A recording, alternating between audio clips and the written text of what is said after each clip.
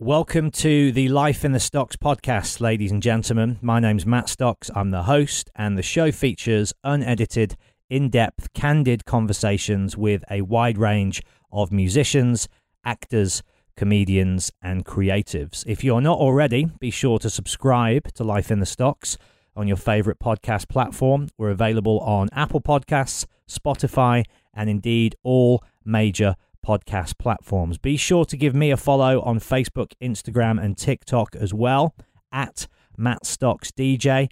That way you can keep up to date with all of my live Q&A dates, my DJ performances, and of course, who's coming up on the show as well. But without further ado, let's crack on with the show, shall we? Here we go. I'm Sandra, and I'm just the professional your small business was looking for. But you didn't hire me because you didn't use LinkedIn Jobs. LinkedIn has professionals you can't find anywhere else, including those who aren't actively looking for a new job, but might be open to the perfect role, like me.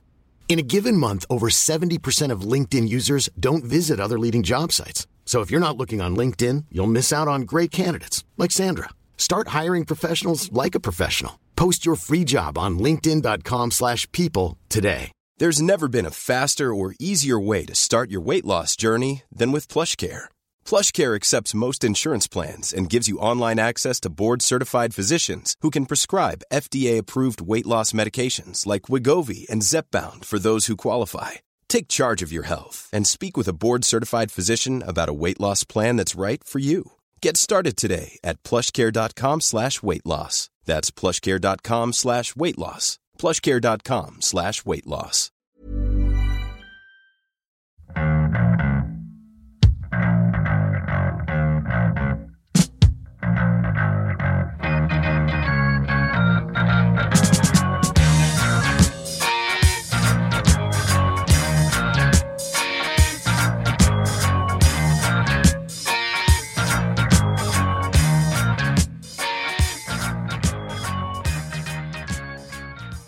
So where did you grow up, Hugh? Was it in Kentish Town? I never grew up. You never grew up. I like that.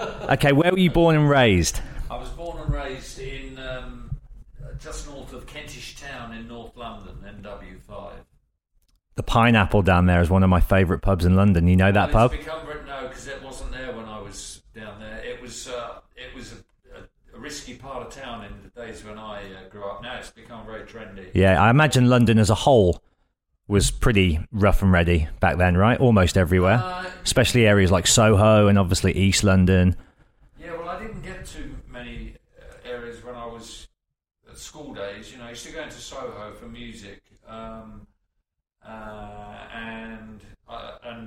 my school was right up the road from where I lived with my parents. So I didn't actually have much of an adventure getting to school and coming back. It was all in the same area. Right. So, and friends all based in the same street and neighbourhood as well? I knew a couple of people close by. So everything was very close by, really. The places like Islington I'd heard of. Yeah. That faraway land. Yeah, but then Kentish Town, I used to go to Kentish Town. The Forum used to be a cinema, of course. And I used to go to Saturday morning pictures there with my sister. My sister used to take me to them Saturday morning pictures. We used to see, Hopalong Cassidy film, stuff like that when I was about 12, I guess. Yeah. Have you always been interested in cinema then? Has that always been a big love of yours? Yeah, that's when it started. My sister taking me down to that, I guess. That's when it started. Yeah, it's funny. It hasn't really gone away. Well, we'll talk about your podcast in a moment, but I'd like to get a bit of musical context first of all. What were the early bands and influences on you as a kid, and when did music take hold of you? And well, when I was growing up, it was a golden age of music, rock music, popular music, because we had homegrown Beatles, Stones, all the British explosion of pop bands, the Kinks, Small Faces. All this is going on.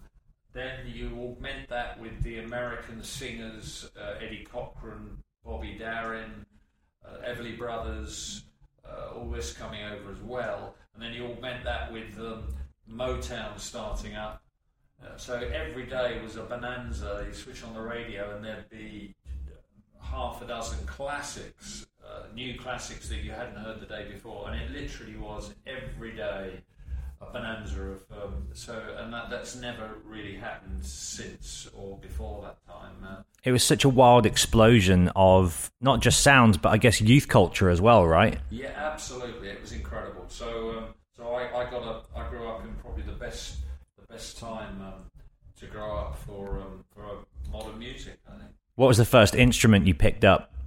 Well, mastered? My dad had guitars lying around, and so me and my two brothers gravitated towards that. And so you had two brothers, one sister? Yes. Yeah? So nice big family. Luckily. And I was the youngest. And so the guitar was always around, be it for good or for worse. Did you start out playing bass in a band with Richard Thompson? I did indeed. How did that come about? Well, he was forming a band, and he was a mate of mine, and we were discovering music together. Have you heard this, Richard? No, have you heard that? And we used to have sessions where we bought records and turning each other onto stuff we heard or found, bought, managed to get a hold of. And he was forming a band, and he needed a bass player. So I said, "Well, why don't I play bass?" He said, "Well, I can give you some lessons in that." So he said, "First you've got to get a bass." So there was another kid at school who had a band, and he was selling his bass, which was homemade, and the neck was square. It was a square piece of wood, and so I like a Bo Diddley type. Yeah. No, but I mean the neck. Oh, the actual head. Yeah. Your fingers. That was a square piece of wood. So it's almost like an old hillbilly. Yeah. And so I started playing on that, and Richard was teaching me, and it played okay. And then, of course, when I saved up money and I got myself a violin bass, it was like a world of difference.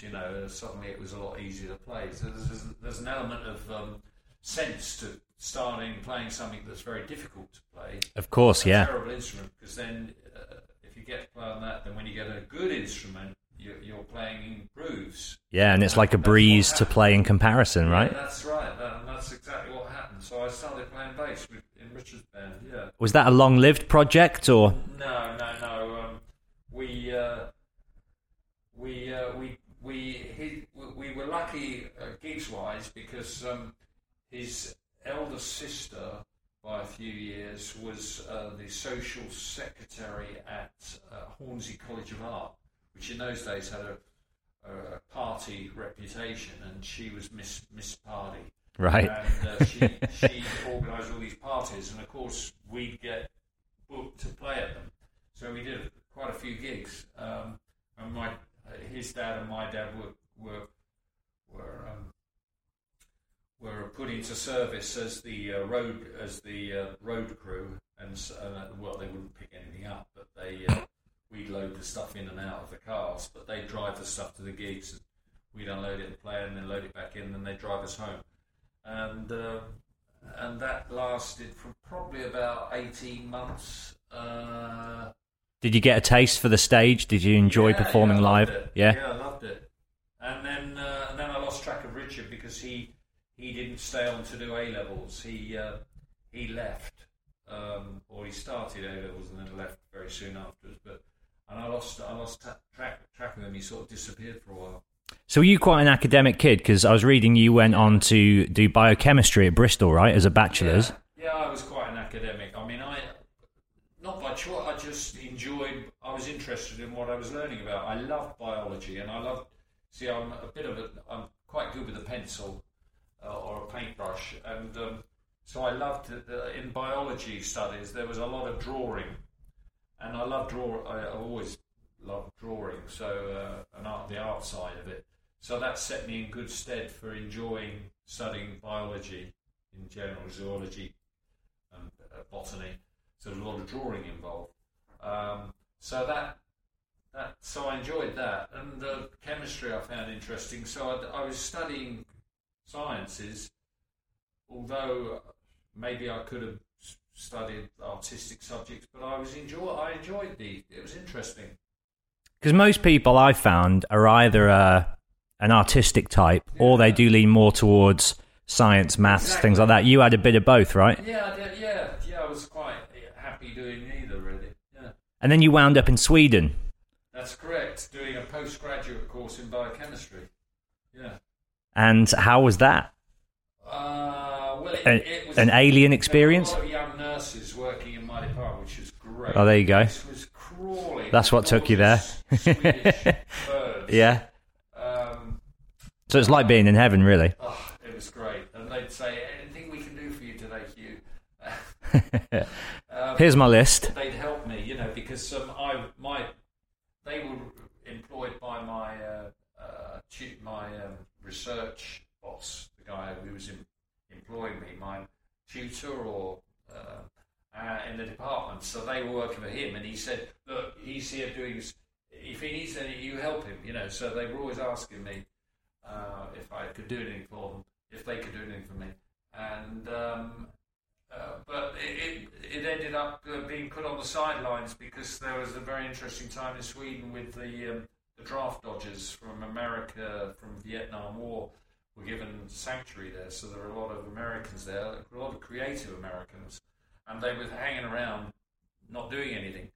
Did that band The Monks end up in Sweden? The Monks, that rings a bell. They were like those 60s GIs, and they all cut their hair like monk bowl haircuts, and they were of a similar situation. I'm sure it was Scandinavia they based themselves in. They were like a 60s garage rock and roll band.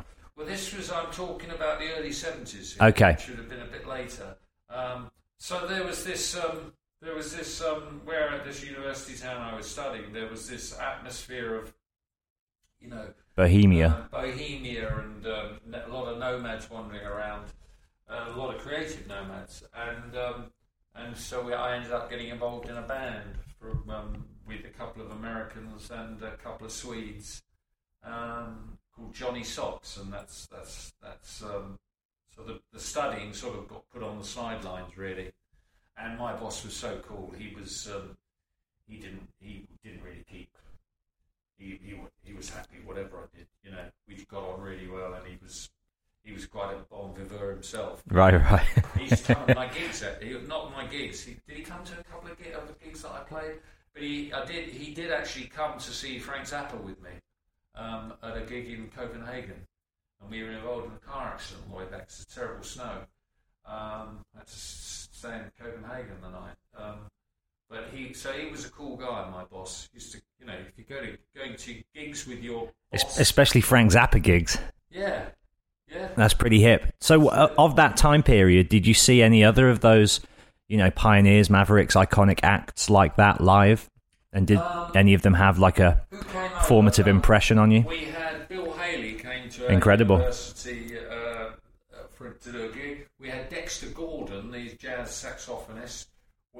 Then I went to a lot of gigs were in Copenhagen, so European tours always went to Copenhagen. So I went to see the Grateful Dead. Wow. I saw Frank Zappa. The Fluorescent Leech and Eddie came to Lund, the town where I was studying, in the theatre. I remember going to see them. There was quite a few first ones I can remember. There's probably a few more. I used to go to Copenhagen regularly to see bands playing. And what took you back to the UK? Sorry? Did you just finish the course and decide, I'm not staying, it's time to go home? No, I didn't. I didn't end up finishing the course because a PhD, it's not really lectures. It's you private research, right? Yeah. A research project which you're funded to do, and until you finish it. And but the project that I chose was something that was very, very difficult to try and come to fruition. It was a pet subject of the professor there to do with schizophrenia, and it meant going to a slaughterhouse every few weeks and picking up cattle's livers and then bringing them back and trying to do tests with it to try and trace the existence of a certain enzyme, but it was a big process. Every experiment took 3 or 4 weeks to do before you knew the outcome, and I couldn't get it working, and I sort of lost my lack of self-faith, in whether I could do it or not, and I started playing more and more music with these guys, so it ended up being left to my own devices. I ended up letting the research slip, and I was involved in a couple of projects with other people to try and get on track, which were a success, but mine still wasn't getting anywhere. And I went to see the guy who was funding me. This isn't my cool boss, but the funder guy who was funding it, and Professor. And I sort of said I wasn't really going to continue. So he accepted that, and we parted on the best of terms, And so, and that's when we decided to come to England. It was either go to America. The Americans wanted to go back to America because they'd just been given the amnesty by. So it was safe to return. Oh, what's his name? The Peanut. The President Carter. Right. President Carter gave them the amnesty, I think. So they wanted to go back to America, but I knew that it was going to be tougher in America than it was going to be in the UK, because it's bigger and it's just harder. So we opted to try to do it in the UK. So the band all came to the UK. And is that the band that then, through various changes, would become the Stranglers, was it? The Stranglers, yeah. We used to play in gigs. It was the pub scene was strong then in London, and Dr. Feelgood and all of that. Yeah, and a band called the Winkies. Right. And I got on very well with their manager, who was in charge of the Truman's Brewery entertainment chain, and so I got a good source of gigs through him. And so we started playing on that circuit. But our lead singer, because I wasn't lead singer at the time, our lead singer was capable of getting into very difficult situations with pub landlords when he had too much to drink or smoke, and he'd end up, in brawling with the guys that were employing us, and so that was a disaster. So we lost that. And then the band slowly transformed into the Stranglers. Did you all come from quite diverse musical backgrounds, that original lineup? Because there was quite a unique quality that the Stranglers always had, wasn't there, which marked you guys out from a lot of what was going on at that time. The lead guitarist was a relic from one of the last lineups of the Sputniks in Sweden. And he'd been on tour with them a few times, playing those hits, so that was amazing. And he was a very good guitarist called Hans Werning, and he could play keyboards, and he could play saxophone, and he could sing. He was a real talented guy, and he could write. And I learned a lot from him, just hanging out with him. And so he was a male nurse for his profession. And the drummer was from Chicago, and he was a Vietnam draft dodger. I don't know what his background was. He wasn't from a well-to-do family or anything. I was a pretty working-class guy from the wrong side of Chicago. Nice guy. And then Mike, and there was a singer who was a poet, a real traveller itinerant poet called Girth, who rode freight trains across America for years and was a real bum. He was a real sort of Jack Kerouac style bum. Writer. And so I had that influence for writing as well. When you're around these people, you absorb things from them. And at the time, I wasn't a writer. And so I could see him writing down his lyrics. He had hundreds of pages, hundreds of poems. He said, I've got all these poems, we can turn them all into songs. And Hans had tapes of hundreds of songs. He said, well, I've got all these hundreds. And I said, well, you two should be writing together. So they started writing together. They didn't get on very well. And I wrote a few little things. with them too, and by myself. But I was learning; it was the learning curve, you know. And the who else was there? And the fifth member, so I was second guitarist. And the fifth member was my flatmate, who was a Swedish guy whose parents had a plant nursery, and he was had various jobs. I can't remember what his job was at the time, and he could play guitar, and so I got him playing bass. So I guess I put the band together in Sweden, from people I knew, from my mates and people I came across. So it's safe to say when the rumbles of punk first started bubbling away, you'd already been at it a little while. You'd honed your chops a bit. That's true, yeah. Did you identify with the punk scene? Were you a fan of, say, bands like the Pistols or the Clash or the Buzzcocks? Because there's always been that strange kind of relationship, hasn't there, between the Stranglers and the punk scene? We were a few years older than that lot. And I guess could probably play a little bit better than a lot of the bands as well at that time. But we were falling in between two stools because, saying that, we were a bit younger and not as proficient players, as good players, as the pub rock scene. Yeah. So they snubbed us, and the punk lot snubbed us. So we ended up being snubbed by everybody. Falling between the cracks of the two. Sorry? Falling between the cracks of the two exactly. scenes, as it were. We've ended up becoming associated with, probably because of our attitude and, we got a lot of aggression from audiences when we first started, because we were playing our own songs mixed in with standards, and the people reacted violently to our songs. You know, we'd play Peaches and they'd react violently to it, and Go Buddy Go and stuff, and we go, why are they reacting like this? They're just songs, you know.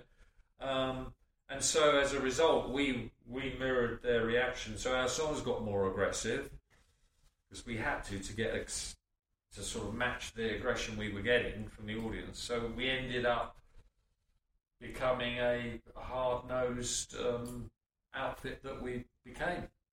I think lyrically as well, you guys were always pretty out there, weren't you? And weren't afraid to address hot subjects in a kind of confrontational way. Yeah, I've always written about things that I'm interested. You know, when the thing is that the duty of a creative person is to try and reflect in their work what's happening around them. Yeah. And if you can do that, you're fulfilling the job as an artist, I think, creative person. And all I was doing with the lyrically was reflecting what I saw, what was around, you know, and that's all you can only do it honestly. If you're not doing it honestly, then you'll be a dishonest writer. So I was being honest in what I wrote about, and so that's it. Do you feel like some of the lyrics were misunderstood at the time? Oh, of course, bound to be, yeah. And there was an element of, let's see what I can get away with as well. Yeah. You know, there's a bit of coding going on as well. But that's to be expected, I think. You want to know what your boundaries are. Yeah. Those first three albums, am I right in thinking they were recorded within and released within the space of like a year and a half? Time. Yeah, 18 months, I think, yeah. That's amazing. All with the same producer as well, right? Yes, that's correct. Yeah.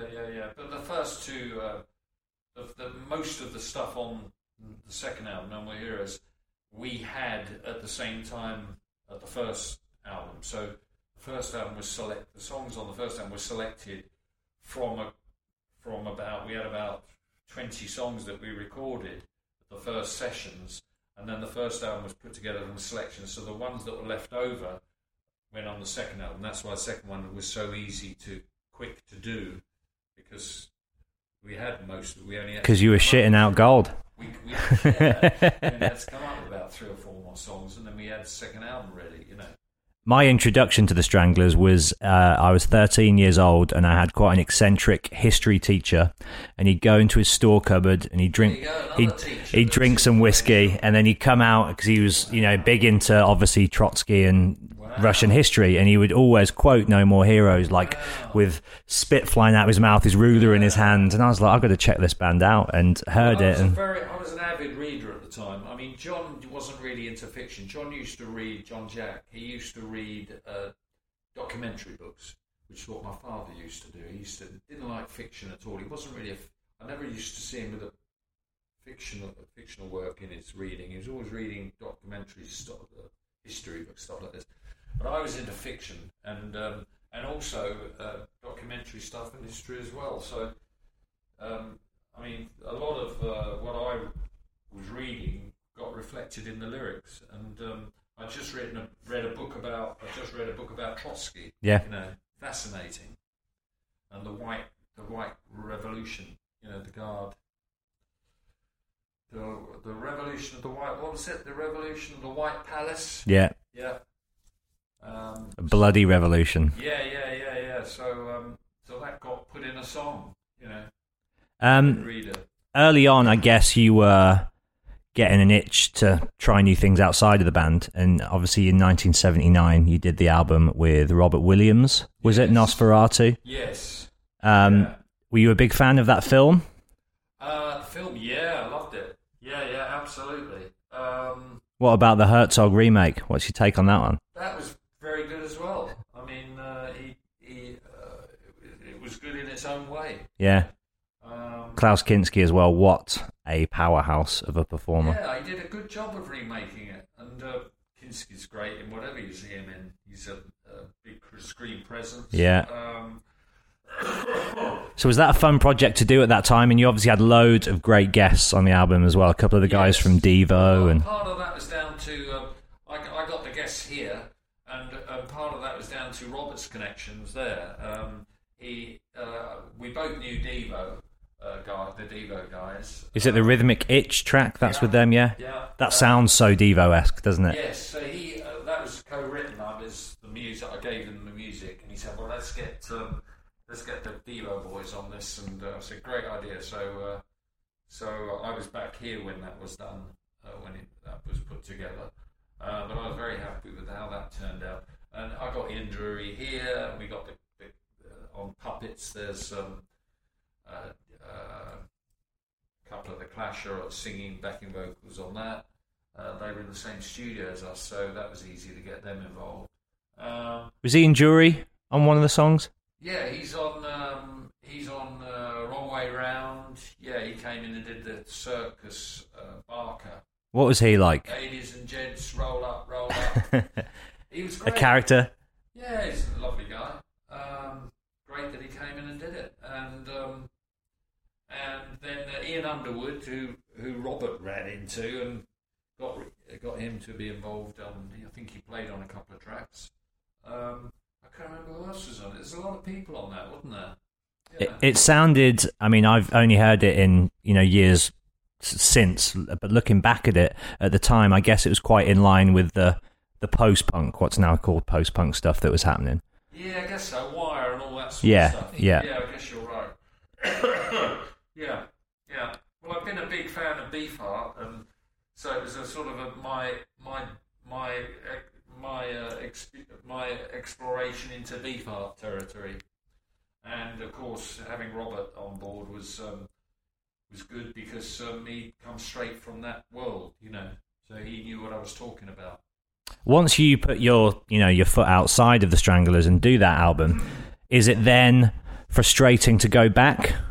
No, I went back with renewed vigour. With new ideas, and I thought, oh, that's interesting. Let's see if I can work that in, and those ideas and stuff. So a lot of stuff that I, excuse me, a lot of stuff that I'd discovered doing that, I tried to bring back, and I think that on Black and White there's a few strange things going on in there musically, which came in through because of what had happened on. Had Heroes come out when I did that? I can't remember. I guess my thinking was that the first two albums had definitely come out. Yes, and then Black and White. Yeah, there was some. So I was starting to experiment with the guitar playing, because there was a lot of rhythm playing with sheet chords going on in the first 2 albums, and I suddenly realised doing this Nosferatu that you could create big sounds, not necessarily playing chords, but with single notes or with 2 notes, sort of, what do you call them, triads, or through 3 notes is a triad. So you don't need full chords. And sort of, it's a bit like what Wilko Johnson was doing as well. He was playing this... A minimalist repetition. Minimalist rhythm guitar. So we were sort of doing the same thing, but tunneling away into the unknown from different angles, you know. And you see a lot of Beefheart's guitar parts on Beefheart songs are like that. They're not sheet rhythm pieces. They're fragmented, and I was realizing that you can do a lot. You can do just as much with that as you can with sheet chords. You've got to be a bit more careful of how you're playing it. So you've got to be a bit more capable. And at the time, I was learning how to do that. I can do it quite well now. But then I was only learning to do it. Because I could do the sheet chords, but the single note stuff, or this other type of playing, was something. That's why I loved Wilko's playing so much, because he could do both, you know. And as time has gone on, I've realised, you realise you can. There's more to rhythm guitar playing than just playing sheet chords. You know, you can mix and match. Hi, this is Craig Robinson from Ways to Win, and support for this podcast comes from Invesco QQQ, the official ETF of the NCAA. Invesco QQQ is proud to sponsor this episode, and even prouder to provide access to innovation for the last 25 years. Basketball has had innovations over the years, too. We're seeing the game played in new ways every day. Learn more at Invesco.com/QQQ. Let's rethink possibility. Invesco Distributors, Inc. Millions of people have lost weight with personalized plans from Noom. Like Evan, who can't stand salads and still lost 50 pounds. Salads generally for most people are the easy button, right? For me, that wasn't an option. I never really was a salad guy. That's just not who I am. But Noom worked for me. Get your personalized plan today at Noom.com. Real Noom user compensated to provide their story. In 4 weeks, the typical Noom user can expect to lose 1 to 2 pounds per week. Individual results may vary. Hey, Dave. Yeah, Randy. Since we founded Bombas, we've always said our socks, underwear, and T-shirts are super soft. Any new ideas? Maybe sublimely soft. Or disgustingly cozy. Wait, what? I got it. Bombas. Absurdly comfortable essentials for yourself and for those facing homelessness. Because one purchased equals one donated. Wow, did we just write an ad? Yes. Bombas. Big comfort for everyone. Go to bombas.com/ACAST and use code ACAST for 20% off your first purchase. When did you start to lose interest in the band and feel like you were done with writing music in that group? Well, it was about in the mid-'80s. We were... John was throwing his weight around a bit more, which I was a bit unhappy with, because he wasn't really portraying the band in the correct way, I didn't think. And he was unstoppable physically. So that I found that a bit depressing and daunting. And we were meeting, and then everybody got into relationships. 3 of the band got married. I didn't. And so they started having families and creating these groups outside of the band. So we were just meeting to do work, and there was and we all go off to do our lives afterwards, and you had no real contact with it, and it felt like we were being split up, but not by anything that you could do anything about. Yeah, just life. Yeah, that's what happens. And suddenly it had lost its thrill, you know. Yeah, like that, and And as time went on, I got less and less excited by the gigs we were doing, and then the last album we made, which was called 10, which was made specifically for to break into the American market with some new management set up, and we couldn't even get anyone interested in releasing it in America. And I thought, well, I can't believe it. There are some great songs on this, and nobody's going to release it. And I thought, well, I think that's about it now. I looked at my watch and thought, well, I'm off. But it's very funny because it's very odd how that was received by the rest of the band, because they took it as a real disloyalty rather than, okay, well, fair enough, everything's got a beginning and an end, and ever since they've never really forgiven me for it. And although they've got a new reincarnation now, it's not really anything to do with the one that created all these great songs, and it's a shame that I don't get any positive or encouraging feedback from that part of my past at all, which is I find a bit sad. You mean from the guys or from the fan base, or? And a bit from the fan base as well. They it's funny. It's just really odd. And encouragement would be good. I've had no encouragement whatsoever. It's from that side, which is surprising, because you'd think that people would wish people well, and. Do you feel like that's because the narrative's been twisted and people think you just walked out on it and I think almost betrayed it? Yeah, the truth hasn't been told properly. That's it. I mean, the truth looks different from wherever you're standing, right? Of course, yeah. But there are limits. But that's okay, I think that that sort of attitude belies a certain insecurity. I think if you're behaving like that, then it shows insecurity.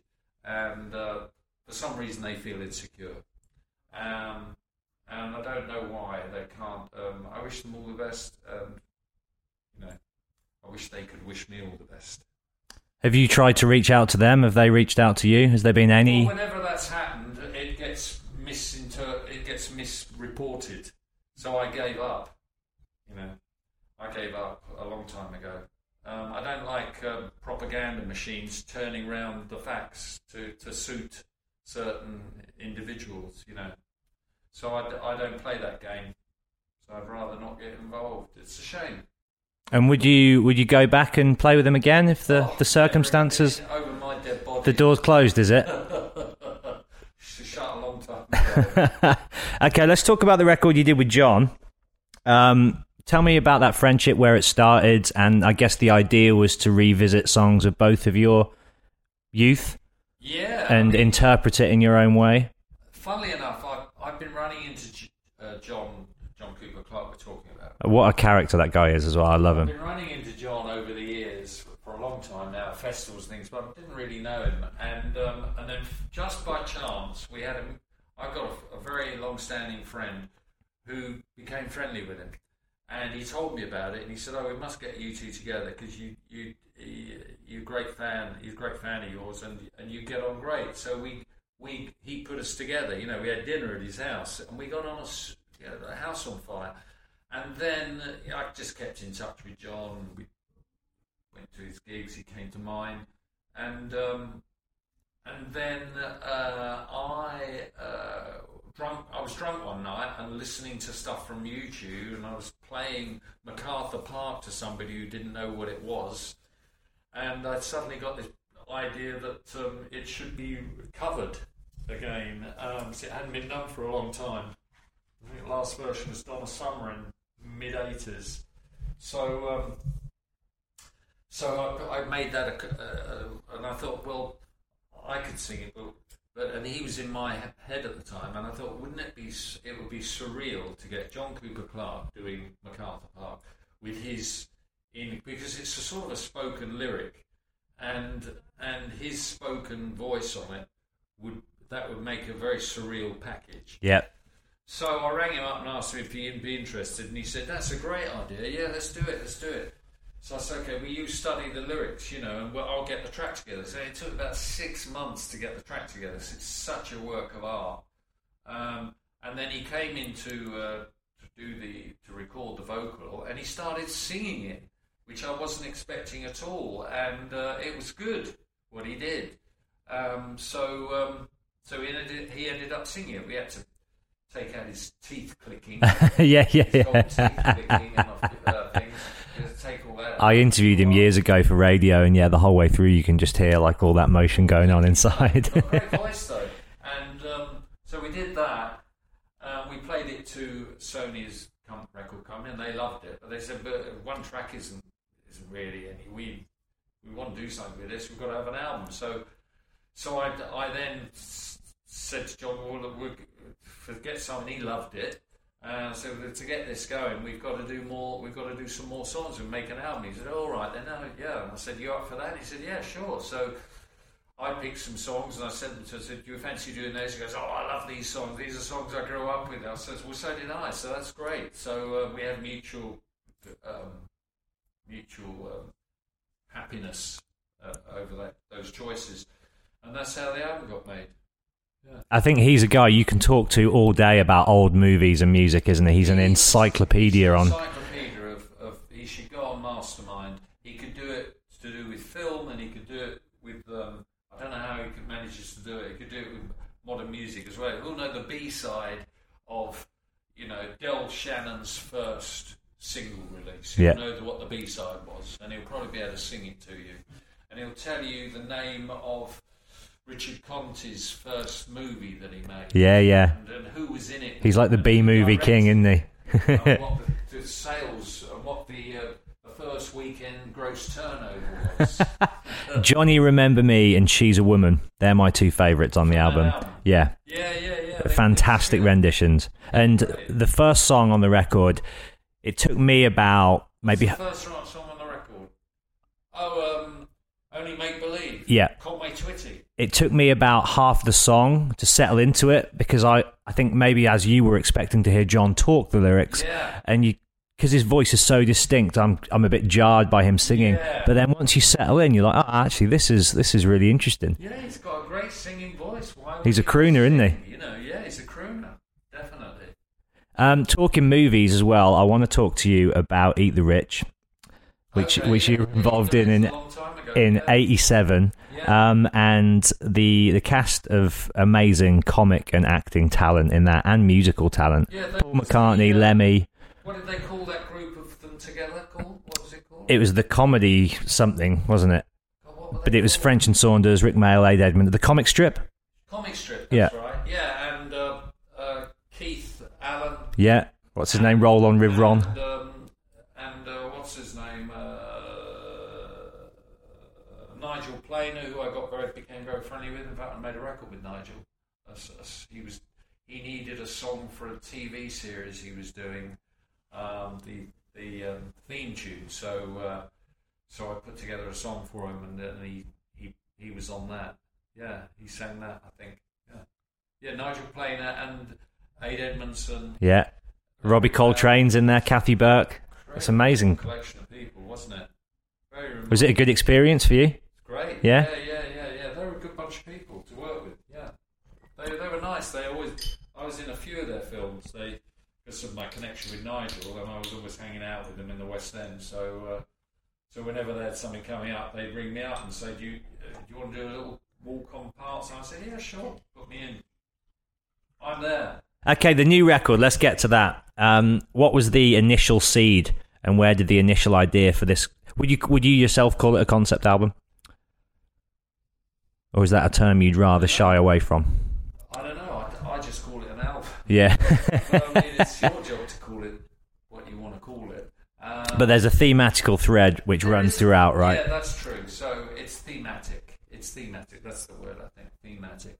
Well, it started off with, there's a song about my mother. My mother passed away about 5 years ago. It's all her fault. Right. She happened to end up passing away about 5 years ago, and I wanted to remember and create something to, it was my bunch of flowers at her funeral, although it was written after the funeral. It was my contribution to the epitaph. Epitaph, is that right? Yeah, epitaph. Her epitaph was this song, and I wanted to write a song about her. And La Grande Dame came into our mind as a great title because she had French affiliations, and she was half French, meaning un-quarter French. And so I wrote this song about her, and after I'd written it, I was very pleased with it. And I thought, well, this is the start of something now. And I thought, and then I realised there were a few other people who weren't around that I'd like that had never had songs written. And I think the first one I found was Evel Knievel. And I thought, my God, here's this guy who's the most famous man in the world in the mid-70s, one of the richest as well, and no one's written a song about him. I can't believe this. Is that true? That's crazy. Yeah, that blows my mind. I think so. I don't think there's another song about him. Wow. So I thought, I'm going to write a song about him. I wondered how you go from, say, Mugabe to Evel Knievel, but was that the criteria, was if they haven't yet had a tribute, I'm going to pay one to them? Yeah. And the more I thought about it, the more it made sense. And then I got the Pure Evil. Then that came together. And I thought, well, who else is there, you know? And I was a big fan of... I'd just seen a program about Ray Harryhausen, the guy that did all these special effects in films before CGI, computer animation. And I thought, well, he's fascinating. He's a great guy too. And then when I was thinking about that, then I met this American comedian called Bobby Slayton, who has got a shrine to him in his house in LA. Friend of a friend. And I had this song Monster, and I played it to Bobby, and he said, I can't believe you've written a song about Ray Harryhausen.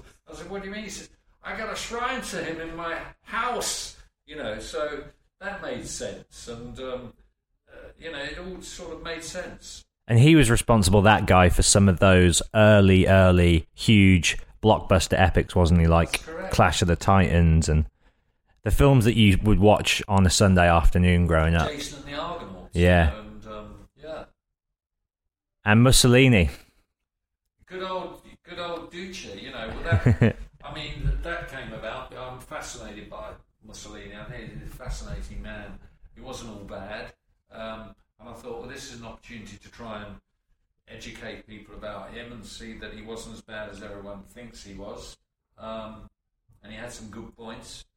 And then I came up with the title Doochie Coochie Man. I thought, what a great title. It's got to be a song about him, you know, because that's too good a title to use. So that swayed me about having a song about Benito. And, so... There's a couple more I'd like to ask you about. Mugabe as well. Yeah. What was the draw there with a figure like that with for you? Mugabe, well, I mean, he's Zimbabwe, right? Well, I'm a big cricket fan, and Zimbabwe withdrew from the international cricket scene for a while, and that made me curious. So you start getting interested in Zimbabwe cricket-wise, and then you start finding out about the place, and then you start checking out the history, and then you find out that Mugabe was actually a revolutionary character that had nothing but positive things about his country when he began. Isn't this a great? Haven't we heard this before? You know, so he's a classic example of this. And although people say he's a tyrant and all this, he started out with the right things in his heart, you know, and so it's just an overview on where did it all go wrong, you know. So, and what would be your stipulation?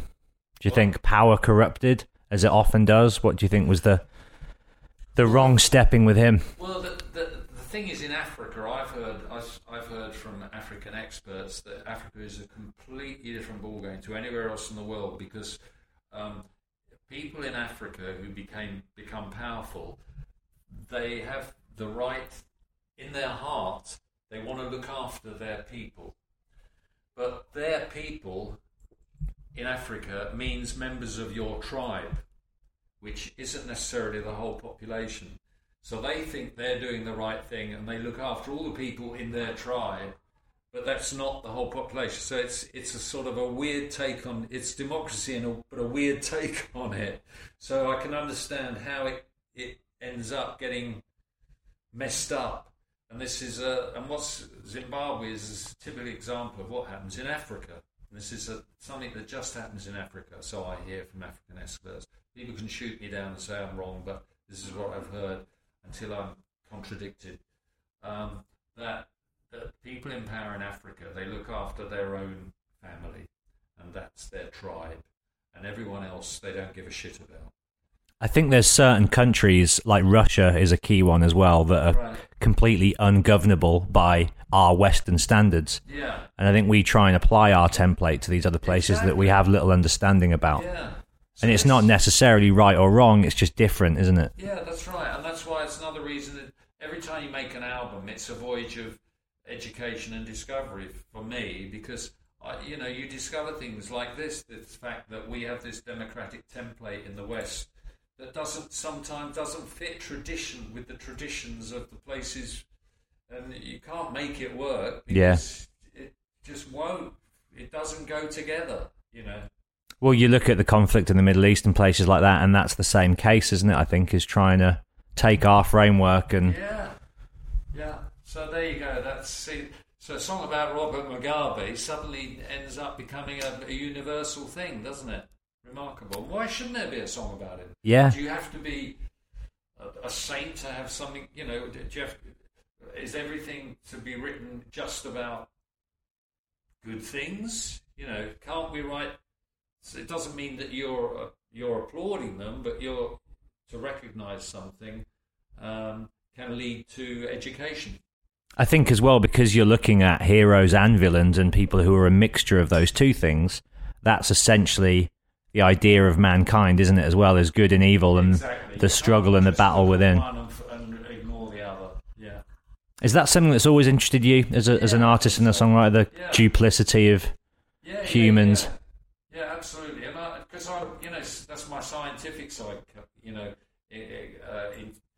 scientific bent coming in, discussion, and getting, because they say in science that if you want to prove something, you've got to try and disprove it, and if you can't disprove it, it must be right. And that's a very old scientific maxim that researchers are told to try and follow. That rather than try and prove something, try to prove it's wrong, and then by default, if you can't prove it wrong, it must be right. The philosophy of science. Yeah. Love it. Lou Reed is the final character I want to talk to you about. Yeah. A songwriting giant, one of my all-time favourite artists. Is he someone who has been an influence on your music? Yeah. From the word go. I mean, as soon as first thing I heard by the Velvet Underground, I was hooked, completely. Do you remember the first song you heard?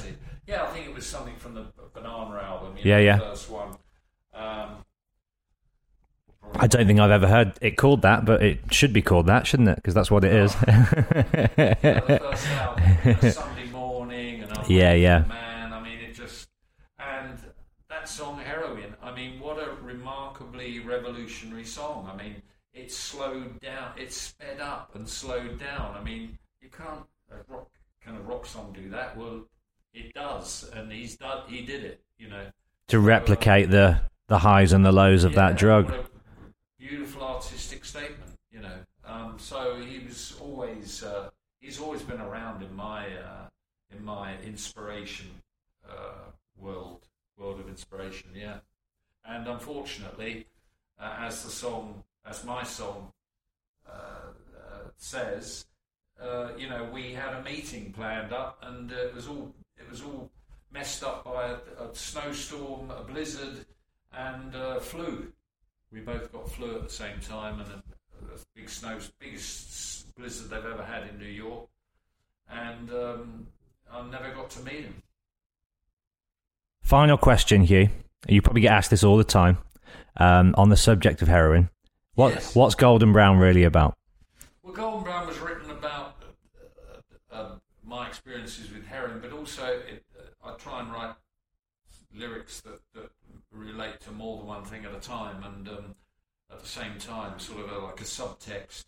And I was having an affair with a French girl who had lovely golden brown tan, and so it was at that time. So it was about her as well, you know. So it is about both. It's a love story. Yeah. On one level. Yeah. Thanks so much for your time, mate. I enjoyed talking. The album's out in October. You're going on a big old tour in November as well, all across the UK. If people want to find out more about the dates and get tickets, etc., where do they go? They go to qcornwall.com. There you go. Nice and easy does it. Nice and sleazy does it. Does it every time. Shake my hand. Thanks for a good chat. Thanks for coming on the show. Cheers.